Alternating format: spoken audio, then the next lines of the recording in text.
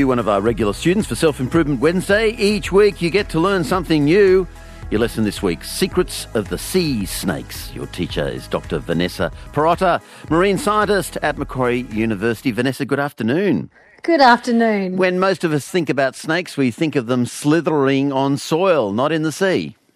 That's right. Today we're talking all about the sea snake, and there appears to be around 60 different species. And if you've ever seen one before, some of the fishers might have been fishing and seen one at the surface, or if you've ever been free diving or diving, you may have seen one, or some of you may never have seen one at all. But they are really curious creatures. Curious because they breathe air, don't they? Even though they're underwater. That's right. So they're reptiles. So that means that, like reptiles on land, they don't have their metabolism going so fast. So they're what we refer to as cold-blooded, and they come up and they breathe air with two little nostrils rather. But does that mean when because they spend most of their time underwater, are they simply holding their breath, are they? Yes, that's right. They hold their breath just like we would or a whale would, and they can hold their breath for up to 2 hours, which is pretty incredible. Mm-hmm. When I think of them, I think of kind of warm water, tropical water. Is that right? Yes, that's right. These animals really like those warm waters, much like many humans, actually. Mm-hmm. So we're talking from the Pacific to the Indian Oceans.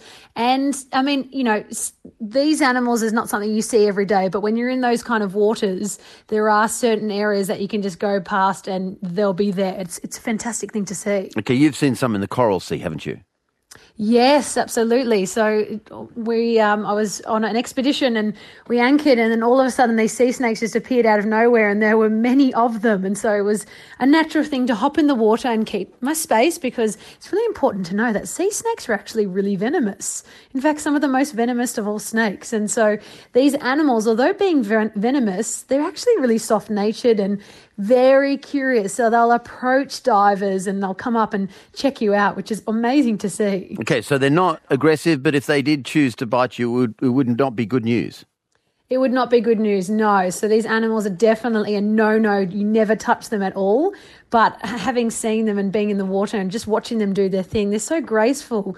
Just as we see the snakes slithering on land, these animals have a paddle-like tail, which they can use to move kind of like a shark, and they do it with such ease. Mm-hmm. They're viewing the world through their eyes, of course, but also through this tongue that flicks this way and that.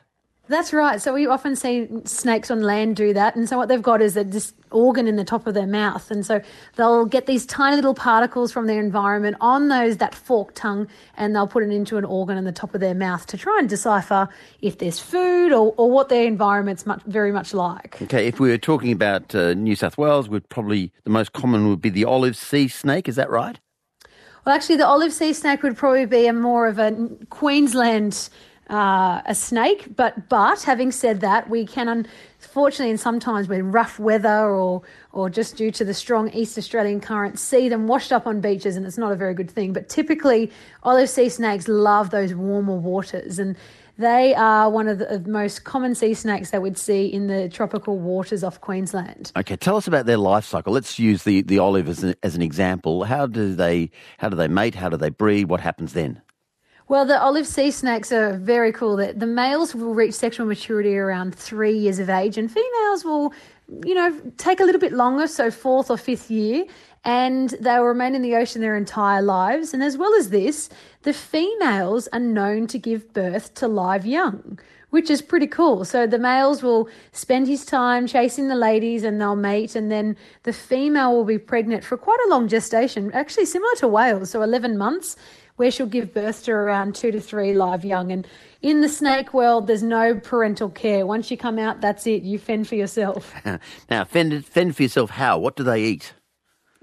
Well, that's a great question. Well, these animals are quite opportunistic feeders, but they do like the occasional fish, and they also are known to hunt in crevices for crabs and octopus, and some have even been known to feed on eels as well as eggs, fish eggs. Mm-hmm.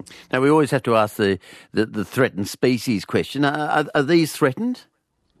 Yes, some sea snakes are absolutely threatened, and these animals, unfortunately, they risk of a number of human impacts. So They can be caught in bycatch, which is a terrible thing. There's been unknown cases where people are fishing and you think one little fish hook would be a low chance of catching a sea snake, but have been known to be hooked on fishing gear.